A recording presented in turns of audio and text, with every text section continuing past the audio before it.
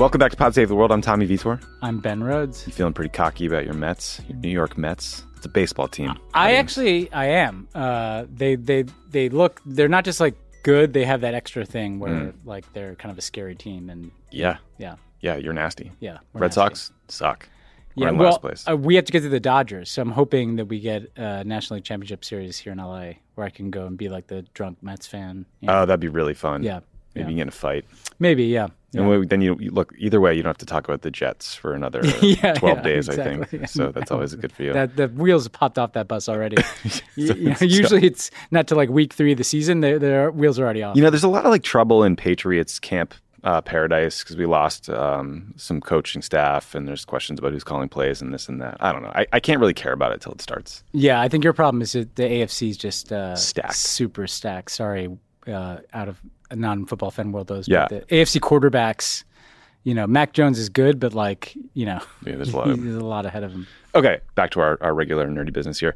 We are going to start, Ben, with the question, who is winning the war in Ukraine? I think it's an important one and one we will try to answer honestly. We'll also talk through some of the updates about what's happening on the ground. We'll talk about the impact on European energy supplies, some reports about what was in Trump's basement intelligence stash about French President Emmanuel Macron. Stay tuned for those. A resignation at the Secret Service, floods in Pakistan, Twitter whistleblower, a new set of Pentagon rules designed to prevent civilian casualties, the Iran deal. We're trying to figure out, based on other events in the world, how it's looking there. Feisty French pilots and why it's hard to be a weatherman in an autocracy, weatherman like meteorologist, not like making things go boom. And then, Ben, some scary stuff happening right now in Iraq. You did our interview today. What are folks going to hear? Yeah, I talked to a great reporter, Samia Kulab, who's the Associated Press reporter in Baghdad.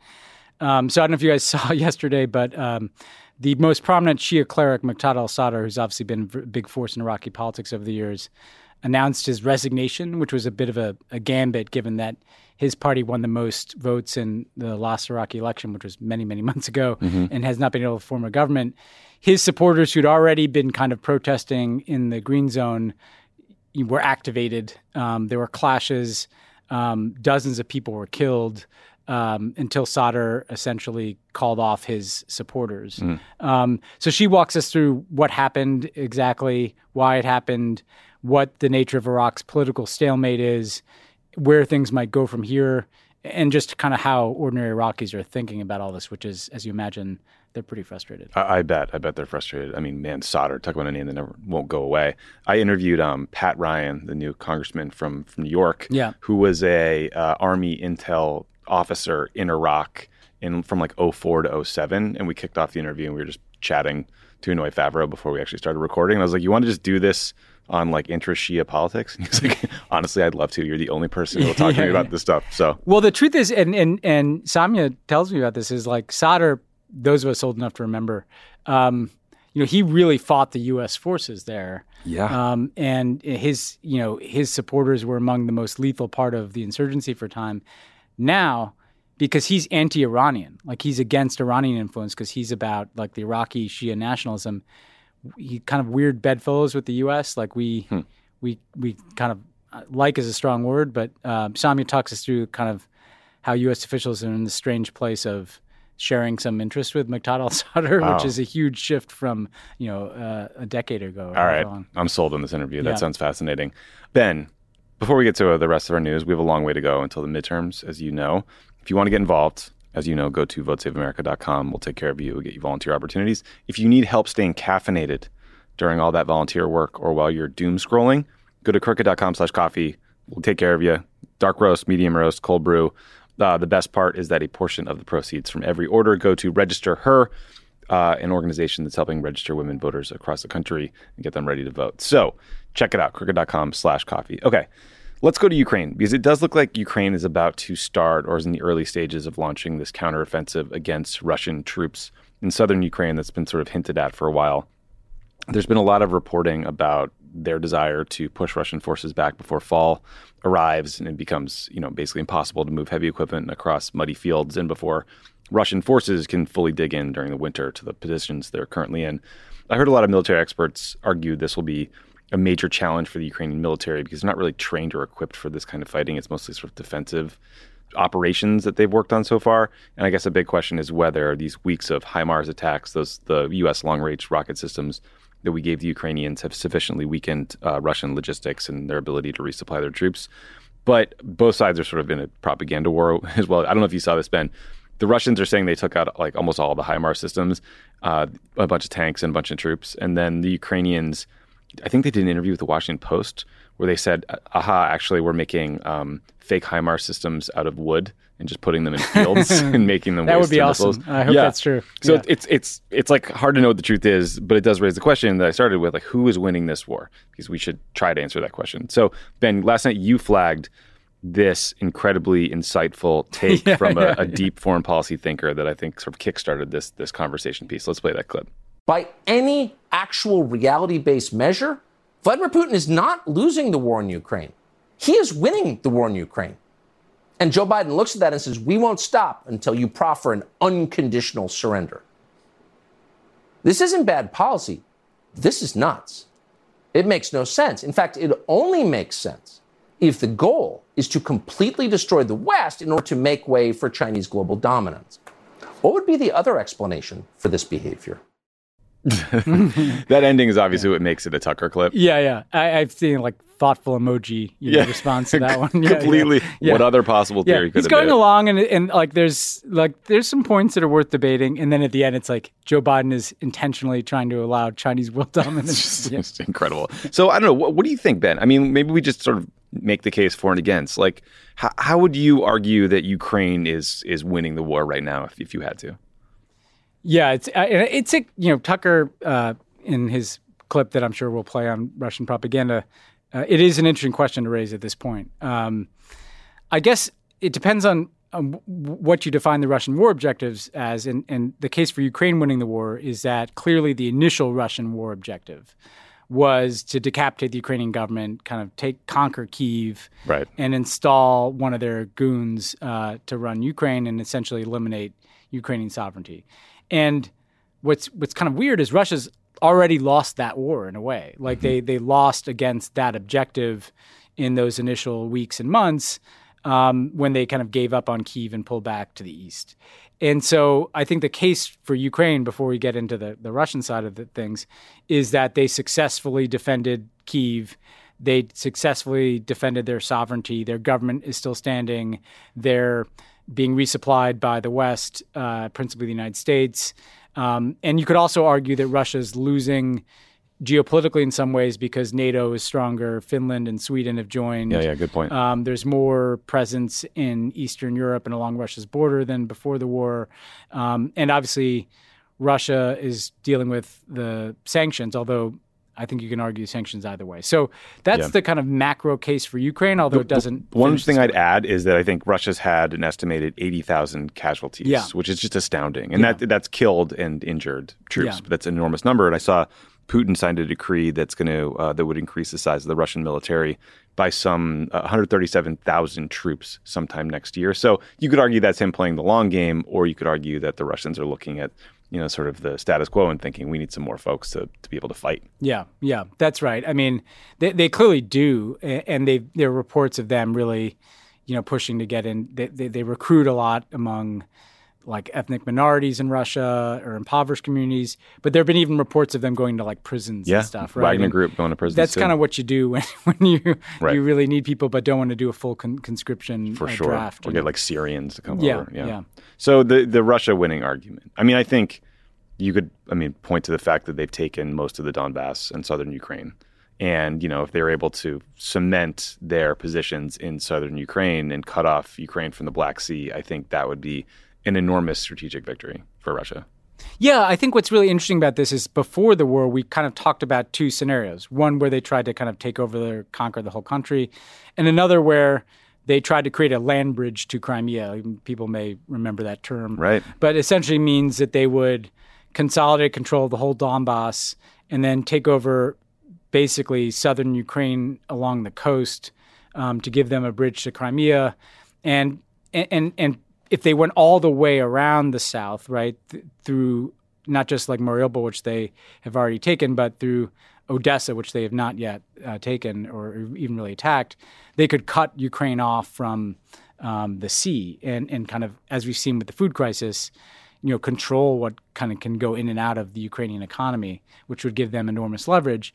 So I think the kind of case for Russia doing better than Russia winning, I guess, although I hate even saying that. Yeah, it's a little reductive. Yeah, the question's a little reductive, for sure. But is it they may have failed against their maximalist objective, but if the objective is scaled back to the kind of cut Ukraine off, create a land bridge to Crimea, they are holding that territory right now. I mean, they're holding a big chunk of the Donbass, obviously Mariupol, and if they can kind of incrementally consolidate that territory and at the same time run their play of weakening Western resolve by squeezing energy supplies, creating a horrific winter for Europe in terms of the price of gas and inflation and people being cold, which could lead to diminished political support for Ukraine. And they've also kind of weathered sanctions. It's taken a hit, but it doesn't seem to have in any way kind of crippled their economy. Yeah. There's a case that after the initial defeat, that they actually recovered their footing in some ways, both militarily and with a political and economic strategy that could try to squeeze both Ukraine and the resolve of the West. And I do think that there was that outpouring of triumphalism in the early months, and that was great that it marshaled support for Ukraine. But I think there was a bit of a premature declaration of victory, which, by the way, is not good for the Ukrainians either. Because I remember being on MSNBC, where I do, and I was on with someone who I won't name them, but this came up, and he's like, "Well, Russia's lost the war. Like Russia, it's over. Like they can't win." I was like, "Really? It doesn't. It's not over for the on the front line in eastern Ukraine, Yeah. And so I think that's where we have to be cautious that our triumphalism and our support for Ukraine doesn't overstate that they're not really still in a very dire circumstance. Yeah, and look, I mean, Ukraine is facing massive, potentially unsustainable casualties as well. I do think this European energy piece is the part that's really going to start to bite. That Tucker was focused on. The Tucker's focused on. And look, I want Ukraine to win resoundingly for this to be over. But I just think wish casting. There's a lot of wish casting of the results we want on Twitter, and I think that's sort of what you and I respond to. But I mean, on this growing energy crisis in Europe, I mean, last week, Britain's energy regulator announced that gas and electricity bills will nearly double in October, making heat and lighting your home unaffordable for millions of people. That's the United Kingdom. Yeah. The Bank of England thinks inflation is going to hit 13% in October. There's in the UK, there's other higher estimates. In France, they had to cap gas and electricity rates, which is going to cost the government $45 billion. Germany has had to intervene in its energy markets. That's because, again, these European countries are totally reliant on natural gas from Russia. Oil is more fungible. You can make up for lost Russian supply with, gas from other places. But in the long term, this is the war Putin is fighting, is this natural gas war. Yeah. And, I'm just worried about politicians kind of squealing and hearing their constituents are saying these energy prices are too high. Yeah, I think that this offensive by the Ukrainians is in part because of that. I do too. Right? So I think that Zelensky realizes that come, 6 months from now, he could be having European politicians trying to negotiate with Putin, being less willing to kind of pour arms into Ukraine, wanting to relax sanctions. Yeah. And I think he wants to show progress and hopefully, take back the most vital piece of new territory that Russia has claimed is in the south there. And so I think that's fed into his timeline. And I think his argument is a good one to, the European leaders in the U.S., give me these weapons now. Yeah. While there's still political will and before Putin's energy plays really bit into politics, Yeah. And again, a lot of people are united. A lot of countries and leaders are united behind Ukraine. Some are not. I mean, again, Saudi Arabia and the UAE and the rest of OPEC are talking about cutting oil production. Right? Yeah. Higher gas prices helps Russia pay for the war. Yeah. They're doing this in the face of a global recession. This is such a middle finger to the United States and every other person that wants to see the Ukrainians win this war. It's just it's unbelievable. I don't think it's getting talked about enough because we all kind of know Mohammed bin Salman's terrible, but the UAE is very much going along with this. Yeah, and I think, we talked last time about how it's like a pretty big FU after the whole fist bump thing, but I think it also plays into another part of the Ukraine coverage that I think got over-torqued, which is I don't know how many times you heard like that the world has rallied to Ukraine's support. It did not. Yeah, Chinese the West did. You know, the U.S., Europe, Japan, Australia, whatever. But like, you know, the Saudis are taking steps that help the Russians, like you said. Anything that drives up the price of oil. Like other countries are just fence-sitting on this thing. India and China are both helping to backfill sanctions by buying more Russian oil. So this is a complicated picture, and we should just be level set about it. Yeah, and honest. Look, as long as we're terrifying ourselves about energy issues in the region, we should note that the UN sent a team to the Zaporizhzhia nuclear plant on Monday. This is the plant that houses 6 of Ukraine's 15 functional nuclear reactors, and it's literally been stuck in the middle of a war zone for 6 months. Russia, I think, occupies the area around the plant. The Ukrainian staff are working it. They're working nonstop. So the international community, I mean, this is an interesting place where China has actually said something finally. I think the Chinese came out and said, hey, you guys need to do something to like reduce the risk of a Chernobyl-like accident. Hopefully this UN team can work something out, but I don't have a lot of confidence because, again, Russia views energy as a weapon in war, and this plant before the war was providing 1/5 of Ukraine's electricity. So I'm not sure why they would give that up in any way. Yeah, I think it probably had something to do with, you know, their approach to this plant had something to do with like trying to take that electricity offline. But the reality is like you need that team in there to just figure out, okay, are there vulnerabilities? Are there you know potential leaks that you know could pose a risk? But then they have to kind of work out a plan for how they're going to kind of staff this and secure this plant going forward, right? Because it sounded like the Ukrainian staff was, I don't know, the reports are being tortured, and you know it did not seem like how you'd want a nuclear plant to horrifying. be, you know. And so I hope that part of what comes out of this is not just like a one-off visit, but some kind of game plan here, because you know, the last thing you need is a nuclear leak. Yeah, meltdown. Yeah, sounds right. Yeah. Last thing on Russia, right as we were walking in, we learned that Mikhail Gorbachev, the last president of the Soviet Union, died in Moscow at the age of 92. Yeah. So rest in peace. I don't know. It is like an astonishing journey from Gorbachev to Putin. Like you know, like you had this guy. I mean, the quick piece I'd say about Mikhail Gorbachev is that like, by choosing to peacefully end the Cold War without doing, I mean, I think Putin proves just how miraculous Gorbachev was, right? Because if a Putin-like figure had been sitting in that job in the late 80s, they would have tried to crush dissent in other Soviet republics in Eastern Europe, and potentially thousands, tens of thousands, hundreds of thousands of people could have died. Mikhail Gorbachev's decision to open up the Soviet Union and to peacefully allow the Iron Curtain to fall and Soviet republics to be independent was a very like a historical anomaly, you know. And I think we in the U.S., or particularly on the right, kind of make this mistake of mythologizing Ronald Reagan. Fetishizing Reagan. Yeah, Ronald Reagan gave a speech and said, tear down this wall and up the defense budget. That's all it and took. Everybody came out with their hands up. Well, you know what? If Putin had been president of the Soviet Union at that time, that wouldn't have happened, you know. And it's just very rare in human history that someone is governing a collapsing empire and chooses to just let it collapse. Like, so for that reason, whatever you think about Mikhail Gorbachev, like, I think he should go down as an absolutely historic figure who probably saved untold lives. You know? Yeah, that's a really good point. Switching gears here, a quick story about the Mar-a-Lago raid. We've, I think, covered in some detail all the highly classified stuff that was there. But Ben, if there's anything new out of the affidavit you want to touch on, please do. I had fun nerding out on all the absurd acronyms on Monday on PSA. I hadn't said ORCON in a long time. Yeah. Or like no foreign or anything. But anyway, here's the new angle.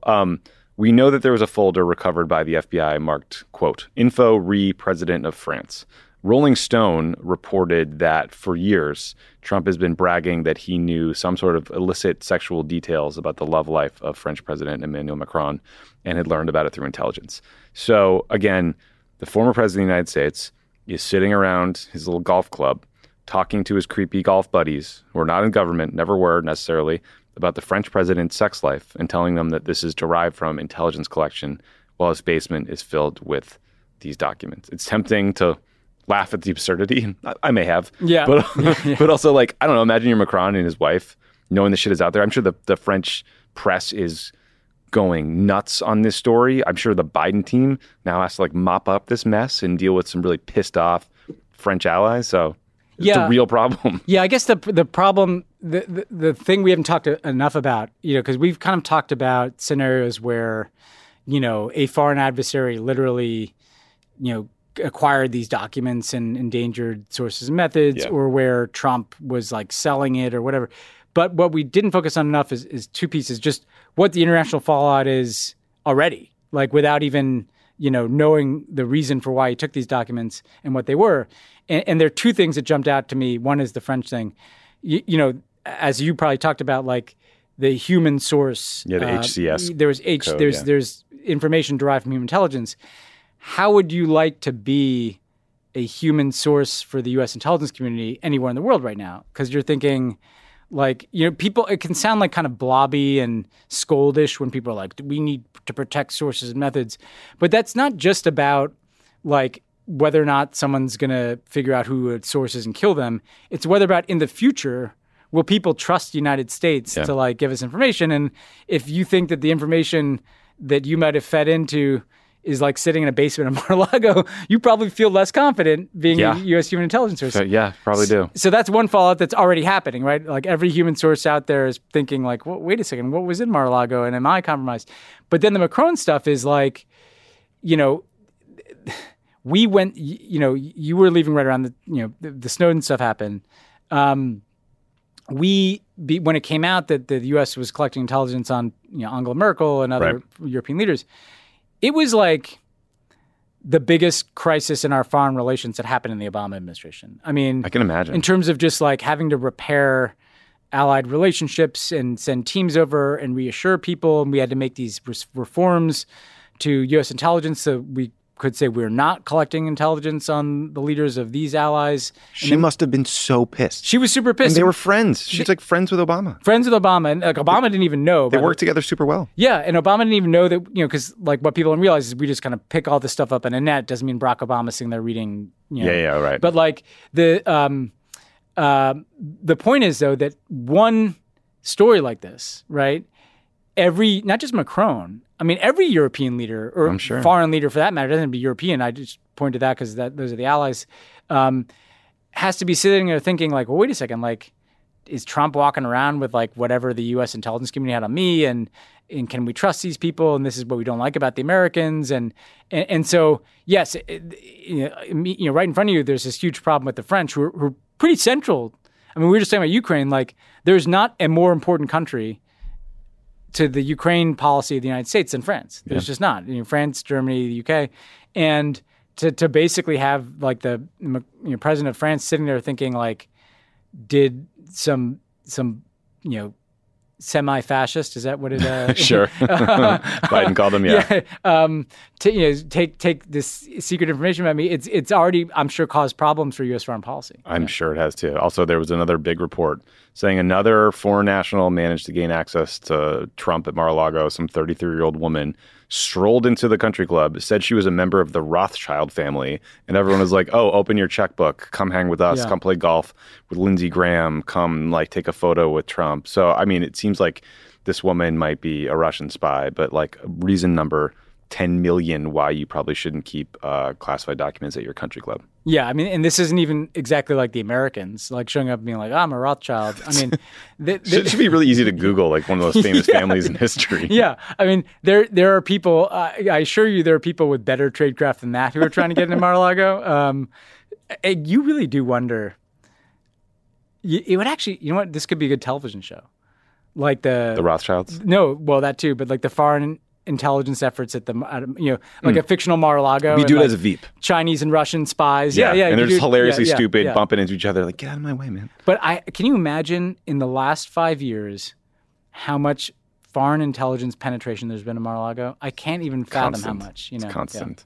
Look, speaking of like Secret Service and the folks who sort of ostensibly would vet the people coming in out of Mar-a-Lago or the White House, I saw that Tony Ornato, who's the assistant director of the United States Secret Service, left the agency on Monday. Remember that Former Trump aide Cassidy Hutchinson told the January 6th committee in that primetime hearing that Ornato told her Trump was demanding to be driven to the Capitol on the day of the insurrection, that he lunged at the steering wheel and maybe choked out an agent, the lurid scene, right?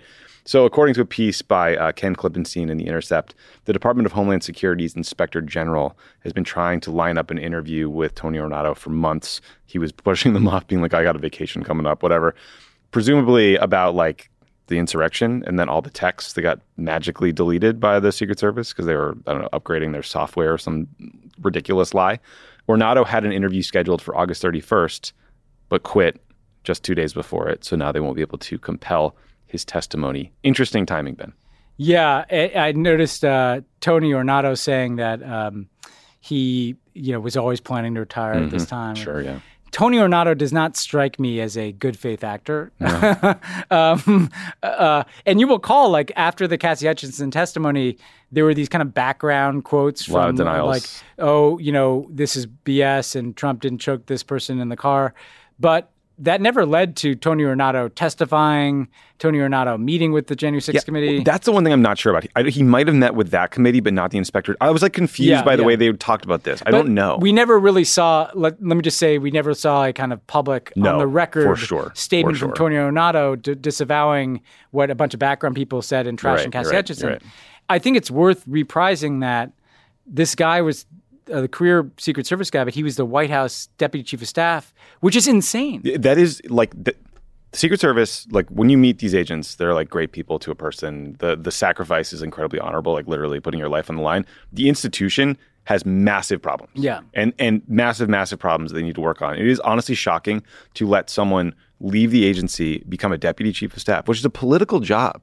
This isn't like someone at the Pentagon going to the NSC and getting detailed back. It's a very political job. That should never have happened. Yeah. That's shocking. It makes you, what worries me, and this connects to the DHS and the deleted text. It feels like there might have been a significant MAGA-ification of the Secret Service, right? That Trump kind of likes having guys around him with guns. They do kind of work, part of the problem with the Secret Service is they're under DHS, but they're kind of their own thing, which led to, some problems, right? We had prostitution scandals and just kind of bad behavior scandals. But the sense of them as this kind of freestanding entity that could do what it wanted to do, if they had a guy in the White House who was a Deputy Chief of Staff, they must have felt particularly because people should know that Secret Service is sprawling and it's not all just presidential detail. There's Secret Service agents doing all kinds of things. But that White House and Trump detail feels like it must have gotten pretty dark, and this guy was right in the middle of this. He should never have been the White House Deputy Chief of Staff. That makes no sense. I don't think that's ever happened before. Shouldn't happen again. That's an incredibly political job, and it's politicizing the Secret Service, and it's breaking down, guardrails that should be there for a reason, and that's why you have things like deleted text on January 6th, right? And totally. So this guy, by all body language, seems to have chosen loyalty to the crime boss Trump over anything else. Yeah, I just think where there's smoke, there's fire. And all the texts from January 6th and the days around it got magically deleted. Come on. Yeah. This guy was always planning to resign 2 days before his conversation with the Inspector General. Come on. Yeah. I don't buy it. I'm curious what he goes on to do. Does he become head of security at Mar-a-Lago? Probably. Yeah, you got to pay off the right people.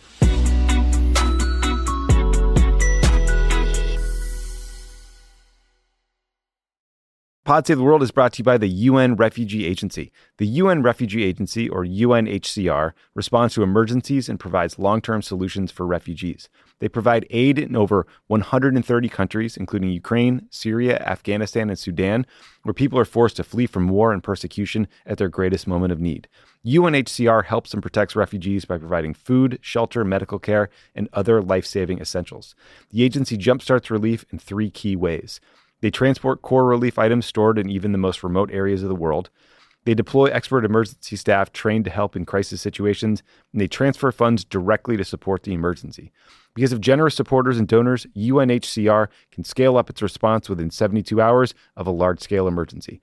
Your support helps provide life-saving aid for refugees whenever and wherever emergencies occur. Donate to USA for UNHCR by visiting unrefugees.org/donation. That's unrefugees.org/donation. Support for Pod Save the World comes from the International Rescue Committee.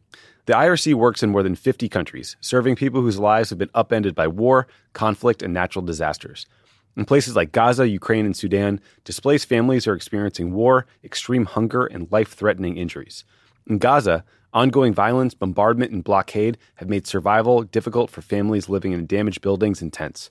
The lack of safe water, medicine, and healthy food contributes to the spread of diseases, and children are especially at risk. The International Rescue Committee is working with local partners in Gaza to provide life-saving medical care to injured civilians. The IRC works around the world to help families in crisis by delivering critical supplies such as therapeutic food for malnourished children, clean water, cash assistance, and more.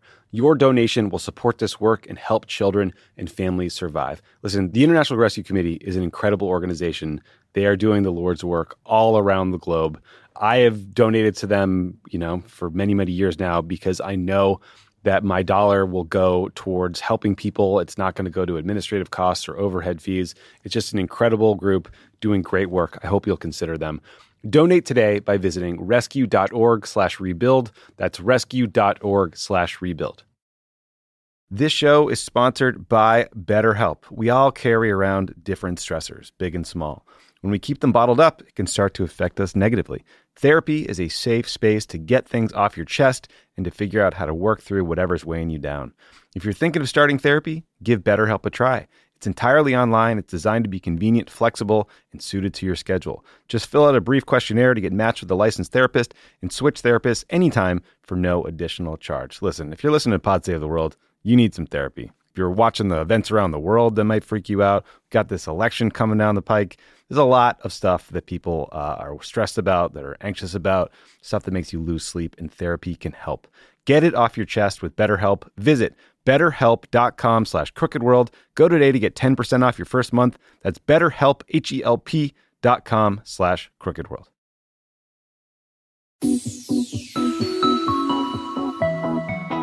Okay, we have talked recently about the political situation in Pakistan and the back and forth between the current government and the former prime minister. But Pakistan is now also dealing with horrific, massive floods that have killed at least 1,100 people and basically risk shutting down their entire economy. Many, many more people are missing or injured. So Prime Minister Shehbaz Sharif said this is the worst flooding in Pakistan's history. Something like 15% of the population lives in districts that are currently flooded. I've seen estimates of 33 million people being affected. And by some estimates, well over 1 million homes have been destroyed or damaged. The IMF had just finalized an economic bailout for Pakistan in July to deal with economic problems that happened before the flood. And now it's estimated that the flood response will cost at least $10 billion, probably way more. So it's a super dire situation for a country that's reeling from, a pandemic, political dysfunction, food and energy prices spiking because of the war in Ukraine, and now this. Pakistan is clearly going to need some acute short-term aid. But it's also notable, Ben, that Pakistani officials are directly tying these floods to climate change. And they're like, hey, Western countries, you grew on the back of these emissions, and now look what's happened to us. And by the way, this is going to get to everybody if we're not careful and cut emissions faster. So that's exactly where I was going to go because, in the short term, it's just an absolute human catastrophe. You hope that we can get assistance in. You also worry about Pakistan, this is of a scale on top of all their dysfunction of just parts of the state fail, Yeah. But I think going forward, what's so terrifying about this is why wouldn't this happen again and again and again? And constantly, if you read about climate forecasting, South Asia, that the subcontinent is in for some of the worst effects, and the Middle East, in terms of extreme weather events, uninhabitable areas like mass migration. And it just makes you, just watching this, it makes you think well, how is a country like Pakistan going to deal with this if it just keeps happening again and again and again? Mm-hmm. And are people just going to start to leave? And also, to your point about them blaming the West, is there going to be a push as the effects of climate change build and the biggest effects are going to be felt, I think, in the global South, for kind of climate reparations, beyond even just the kind of mitigation, green climate fund stuff that's already on the table.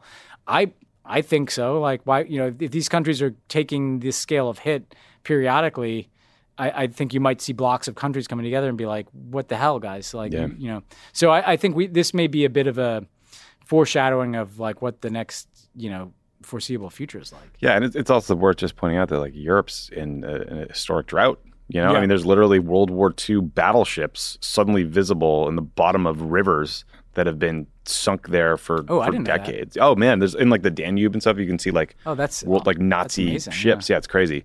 So it's pretty dire stuff. And like it's like a constant like slow bore issue in the background that it's sometimes hard to cover. But that's getting worse though. Yeah, like you can see the data points of it getting worse. Yeah.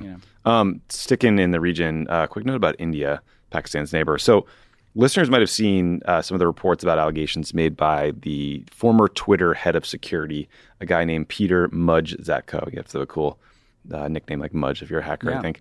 So he talked about lax security and privacy standards at Twitter, filed a whistleblower report, I think with Congress or the SEC or like some agency. One nugget from that report and reporting caught my eye, which is that the Indian government forced Twitter to put a government agent on their payroll. And this happened during major protests across India.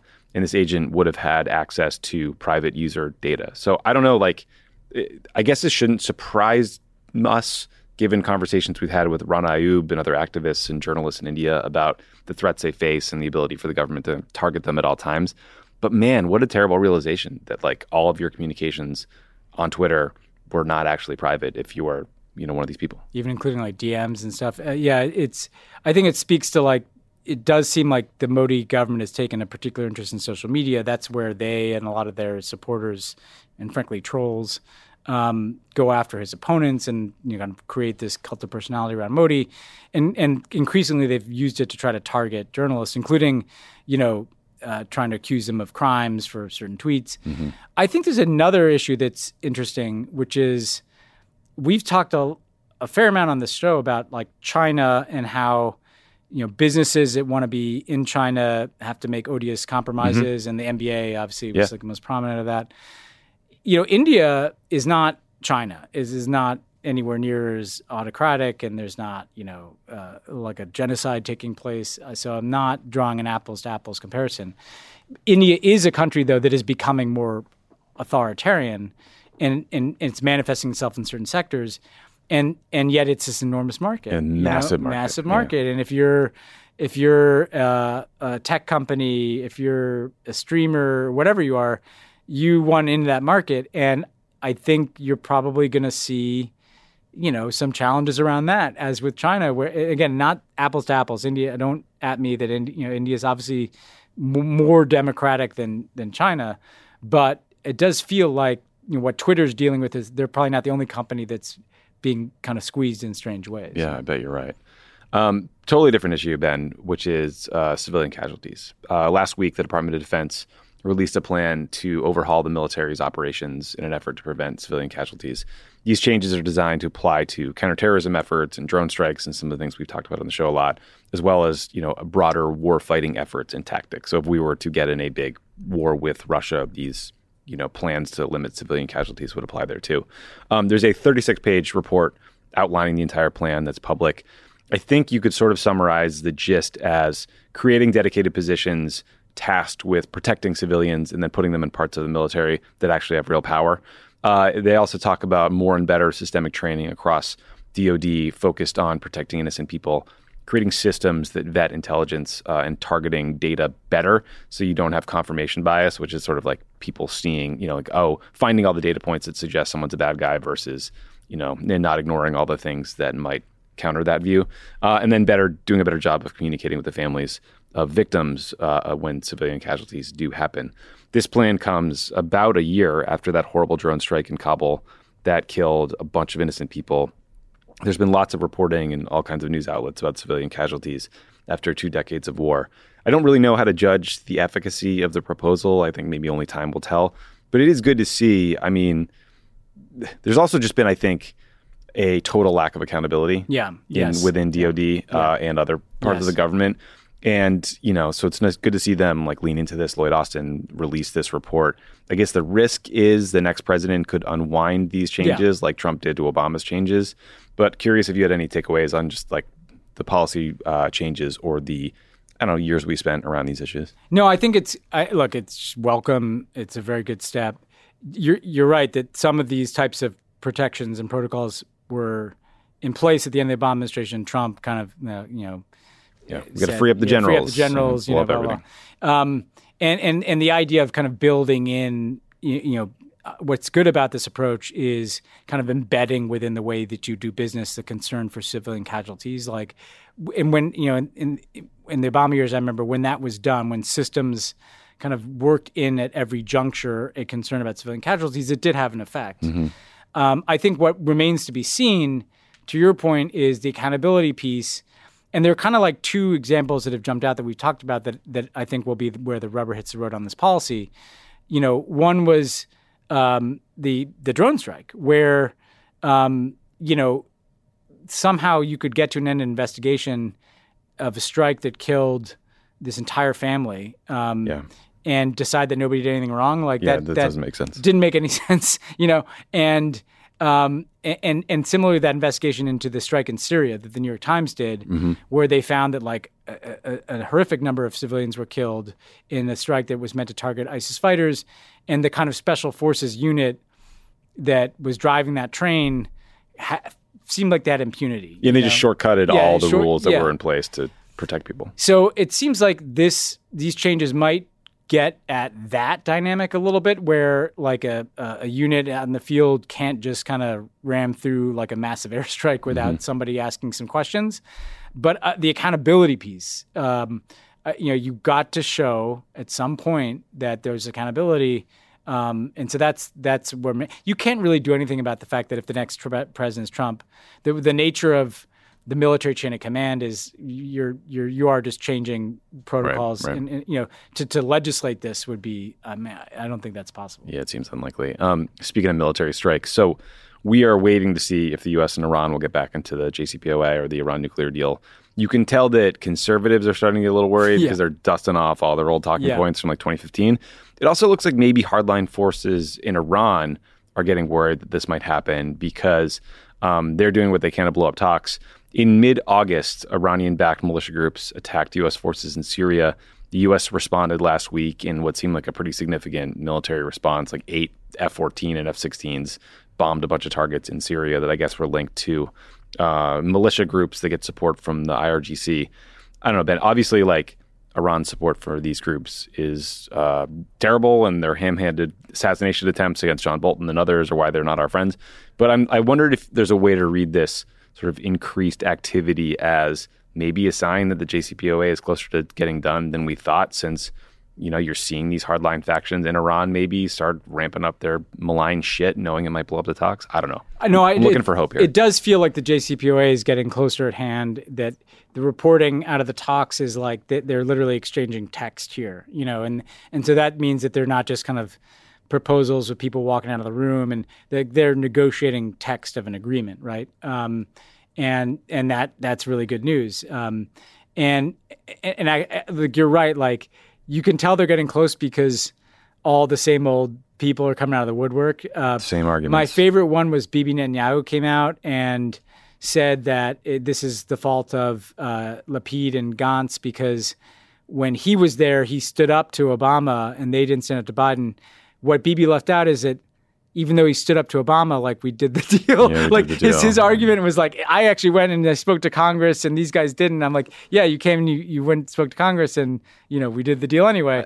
Can you say one quick sorry, note I just had to throw a little shade at Netanyahu. This would be my request to journalists or covering, critiques for Israel from Israeli officials or anybody else. Like, just take some time to look at the number of senior Israeli military and intelligence officials who, when they were in government and had to deal with politics, opposed the JCPOA. And then when they left, said actually getting out of it was a huge mistake. I think the guy who ran counter-Iran intelligence for the Mossad has said it was a huge mistake pulling out, and it also empowered hardline factions at a time when more moderate forces were ascendant, something that everyone knew, but you weren't allowed to say on Twitter or in any arguments about the issue because, right-wing commentators in the U.S. refuse to believe that there can be shades of gray when it comes to Iranian politics. Well, I think that, like, I actually don't think there's going to be this same level of battle royale about this if the J Spirit gets done, in part for the reason that you cite, which is that what do we have today that we didn't have in 2015? Well, we saw what happened when we pulled out of the deal. Evidence, yeah. You know, the evidence of here was life with the deal and here was life without. And it's so clearly preferable to be in the deal, right? But then even beyond that, we have, like all these Israeli security types on the record saying it was a catastrophe for the U.S. to pull out. And you don't have a Netanyahu, you don't have a Republican Congress. The stars, all the same actors are going to light themselves on fire. And, you know, Nikki Haley and Mike Pompeo will like fight each other to be like the biggest hawk. And I hope reporters like realize that this story is not starting from zero. Like there's a record of a decade. Mountain of evidence. There are people who are right and there are people who are wrong. There are people who are clearly disingenuous. There are people who are habitual liars. There are people who have grifted off of this.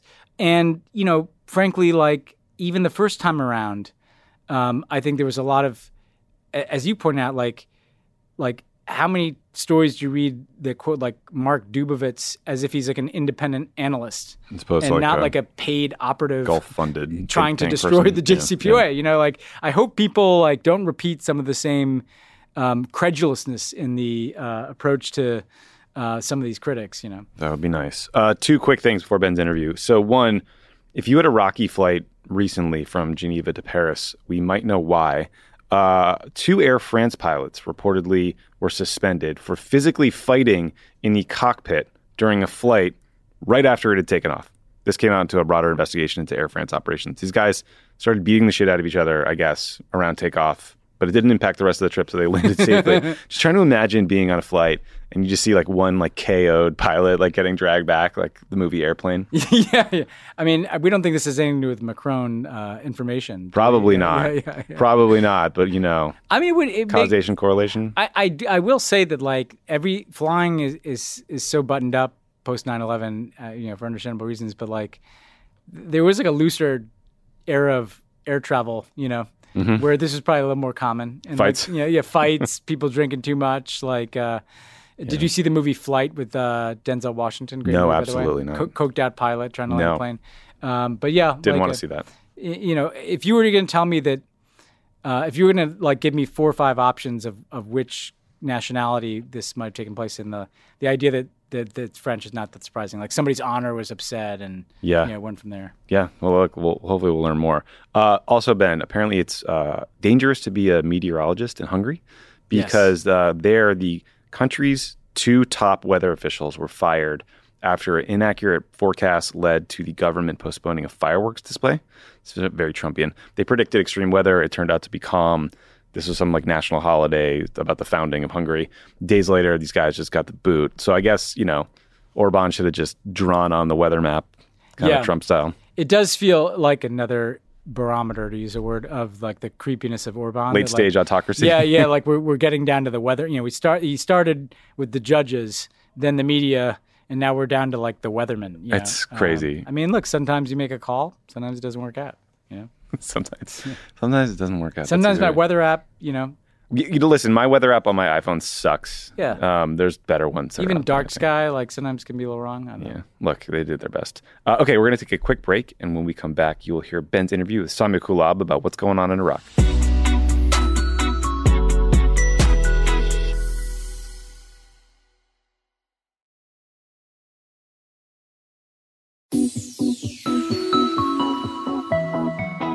Okay, I'm very pleased to be joined by Samia Kulab, who is the AP Associated Press reporter in Baghdad, where there's obviously been a lot going on. Thanks so much for joining us. Thank you for having me. It's a pleasure. So let's just kind of start. I think people may have seen a range of, dramatic and even confusing images yesterday with protests in the Green Zone in Baghdad from the supporters of Muqtada al-Sadr, Shia cleric.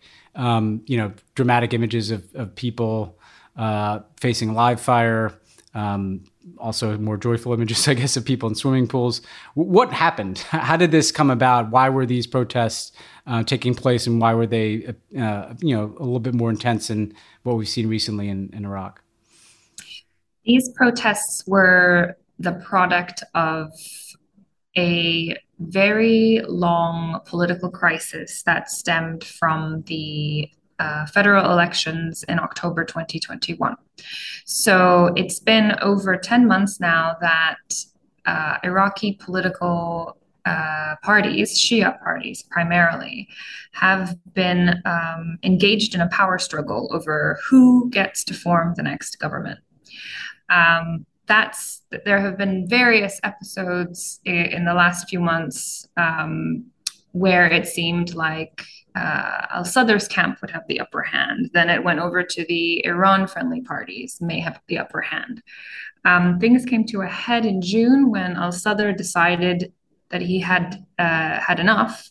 He was frustrated by the fact that even with his Kurdish and Sunni allies, he could not get enough lawmakers in the parliament to reach the quorum needed in order to move ahead with the political process to form the government. So he, in one of many surprise moves to come, decided that he would withdraw his lawmakers from the parliament. And they did. They resigned.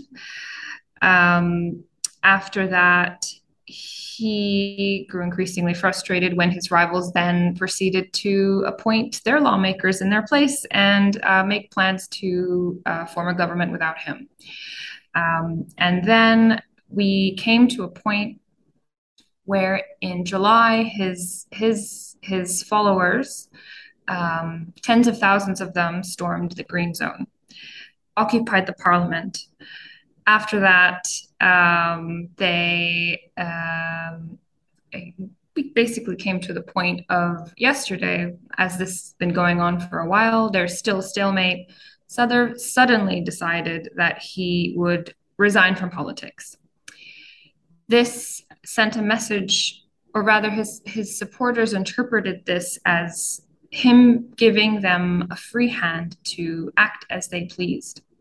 In the past, Sadr's power is derived, in two ways. First, he is able to tell his supporters to go out on the streets, destabilize Baghdad, bring everything to a standstill, and at the same time, control them and tell them to go home.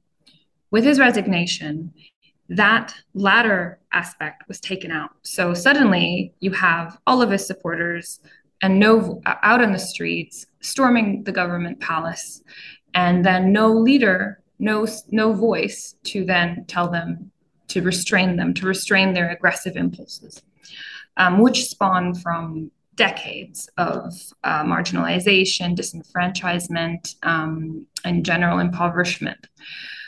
So they stormed the government palace. This prompted the Iraqi forces to react. They saw this as a dangerous escalation. There were several attempts to contain the protesters. At this point, the protesters, Sadr supporters, were not armed. Tear gas was fired. There was physical altercations with riot police, with security forces, and there was at one point gunfire. Which we have learned through our sources killed at least 30 people and wounded a lot more. This prompted an reaction from Sadr's armed supporters. He has a militia group that is aligned with him, and also a lot of his supporters have guns. I mean, that's just a reality in Iraq.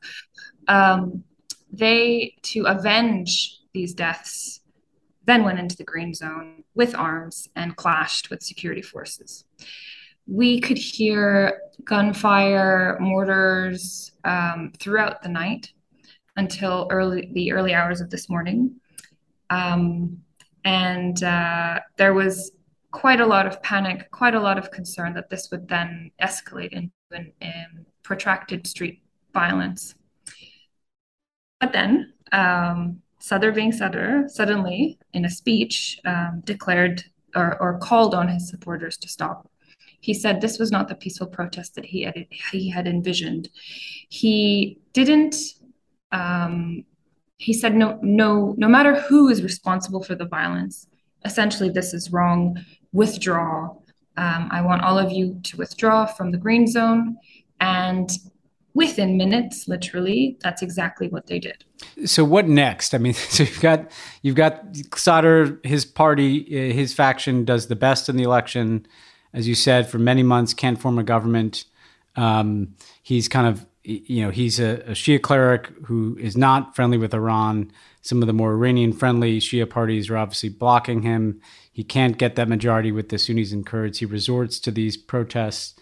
Then he gets frustrated and announces this resignation, yet still has obviously this very intense following, and we still have this political stalemate. I guess to break it into pieces, first Sadr and then some of the other parties, do you have any sense of what his next move is? Is he really retired from politics, or is that just kind of a play that he's making in order to try to shake things up? What are you hearing about what his and his supporters' next move may be?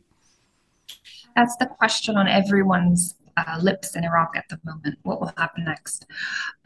It's not the first time that al-Sadr has resigned, but what comes next is unclear to everyone at this stage. I think the dust is still settling from what happened last night. However, what al-Sadr has done today is basically shown the Iraqi political elite, his Iran-backed rivals, and the rest of Iraq, the power that he wields over the Iraqi street. Because right in the moment when we all expected more chaos, violence, and bloodshed, he came in and completely reversed the situation on the ground, and that's very powerful. Yeah. And so he is indirectly showing everyone what he's capable of, and it's a very dangerous message as well to his rivals of what could come next if things don't go in a way that aligns with his interests. Yeah. And that's sort of the pattern that he has adopted ever since the election. There has always been a point where there is a certain escalation that has come totally out of the blue and surprised everyone.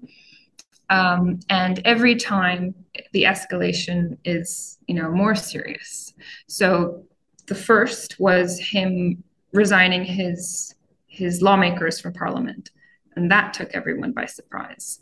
So there's a shock value in the decisions he makes, and in that sense, it's very theatrical.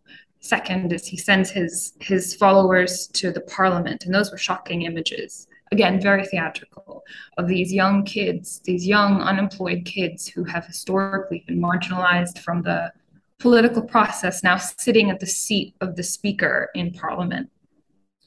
And then he told them to leave the building after a while.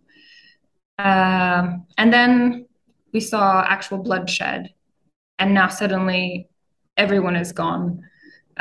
So this is the power that he wields. Now, the seeds of the political crisis that took shape basically after the election have not been resolved. And those are the questions that we are asking ourselves. Sadr has called for early elections. He's called for the dissolution of parliament. His rivals in the Iran-backed camp don't necessarily disagree with him on that point right now in terms of the early elections bit. But they disagree over the mechanism at this stage. Sadr was calling for the judiciary to dissolve the parliament. The judiciary has said that it doesn't have the constitutional right to do that. So it's a question of how will his rivals react? Will they hold a parliament session? They still technically have the majority of lawmakers in the parliament. They haven't dissolved it. Will they hold a session? Will they try to press ahead with government formation?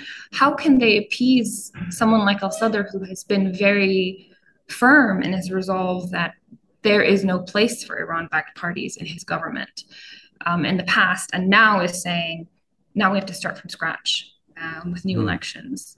So those are very difficult questions, and that's why there's been a stalemate for 10 months. Yeah. They can't figure it out.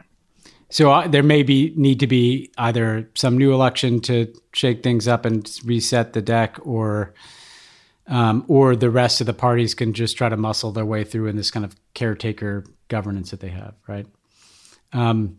What is the role of the U.S. here? I mean, Iran obviously has its parties that it's backing that are currently, in the parliament, as you described. What are you hearing from American officials about what their current focus is? On the background, and it's such a strange reversal of history. Yeah, because Sadr was our enemy back in the day, and now he's against the Iranians. Yeah, and that's exactly how it's been. One diplomat told me, American diplomat told me, that they consider him the lesser evil in all of this. And that's his words. The way they see the region, often through the prism of Iranian influence. I feel like that's something I've come across quite a lot from American officials in Iraq. And so in that sense, they do support his ideas for a majority government, for a government where Iran's influence is not as strong. Those are points that the Americans support. So in Sadr, they see, they do see eye to eye in certain ways. However, it should also be said that this is all happening at a time when the U.S. has sort of taken, or U.S. policy in Iraq at least has shifted a bit. It used to be very focused on, and it still is to a certain extent, on the presence of the coalition, on the anti-ISIS drive. ISIS is still very much present. The coalition sort of is providing an advisory role to Iraqi forces in its continued fight against ISIS or ISIS elements. But at the same time, I see that the Americans are also shifting their policy priorities in Iraq, less on the security side, more on the development side, especially in the environment, especially as climate change has had, is starting to have a very dire impact in Iraq, especially on the waterfront. So there isn't the kind of involvement behind the scenes as you would probably have had several years ago. That's not really happening. Yeah. Like I remember in 2015, the U.S. being intensively involved in breaking an impasse, but was at the height of ISIS and kind of the emergency circumstance. One last question I wanted to ask you is, what about ordinary Iraqis? When you get out and you're just talking to Iraqis who've lived through, oh my gosh, I mean, I like if you were, a 30-year-old in Iraq, the events that you've lived through just in your life, the violence and political twists and turns and occupation and competing foreign powers and meanwhile your life, is just constantly disrupted by these things. What is the mood out there when you talk to people that maybe aren't like deep into one faction or another, but just want things to work better? I'm so glad you asked me that question because I don't feel like anyone is really asking that. And I think that's very important because we need to understand that al-Sadr's followers don't represent the majority of Iraq's views. In reality, his supporters stormed parliament. They were maybe in the tens of thousands. And there's over 40 million people who live in Iraq. And most of them are young. And most of them, look at the election.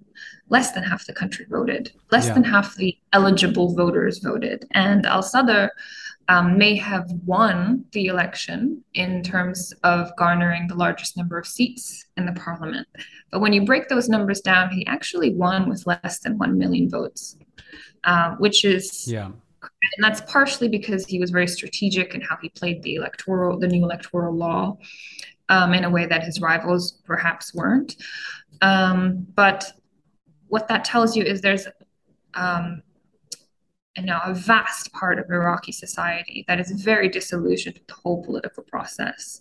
And these decisions over government formation are being made completely without their say and completely without their involvement. Yeah. And that's how they feel about it. A lot of Iraqis, while these clashes were going on, were very angry. Were at home and very fearful of what would happen because they knew that it was completely outside of their control.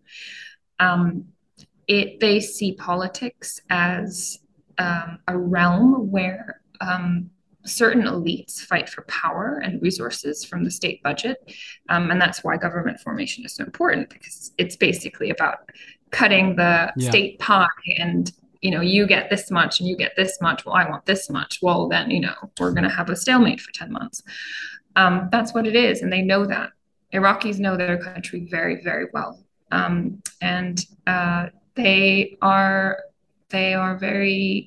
They're completely divorced from this process, and they have no choice but to watch. Yeah. Well, yeah, I can't imagine how much it must just look like a bunch of power brokers in Baghdad, horse trading with each other, backed by different foreign powers. It must be immensely frustrating. But thank you so much for shedding some light on this. People should follow your reporting. People should follow you on Twitter. We'll make a note of how they can do that, and really appreciate it and hope we can keep in touch. Oh, me as well. Thank you so much for having me. It was such a pleasure. Thank you again to Samia Kulab for joining the show. Apologies to all French people. Yeah. They had a tough run on this show today. They Between did. the pilots and the Macron thing. And I just feel like actually even like AUKUS, like I love the French. I do too. feel like listen, I'm a Francophile. You're a Francophile. I mean, we apologize. Our bad. Yeah, we'll get better leaders. And information Ari, president of France, is not something you want to see in the list of documents anywhere. So thanks to the French. No thanks to Tony Ornato for his service, I guess. No, Tony. Enjoy. Maybe speak to the Inspector General. Yeah, call the IG and enjoy your private sector job. Thanks to the Mets and Jacob deGrom and Max Scherzer for their high quality pitching. Yeah. All right, fine. You can have that one. Yeah, Mookie Betts. Oh, sorry about that. That was probably tough. Not nice. Yeah. Tough. Talk to you next week.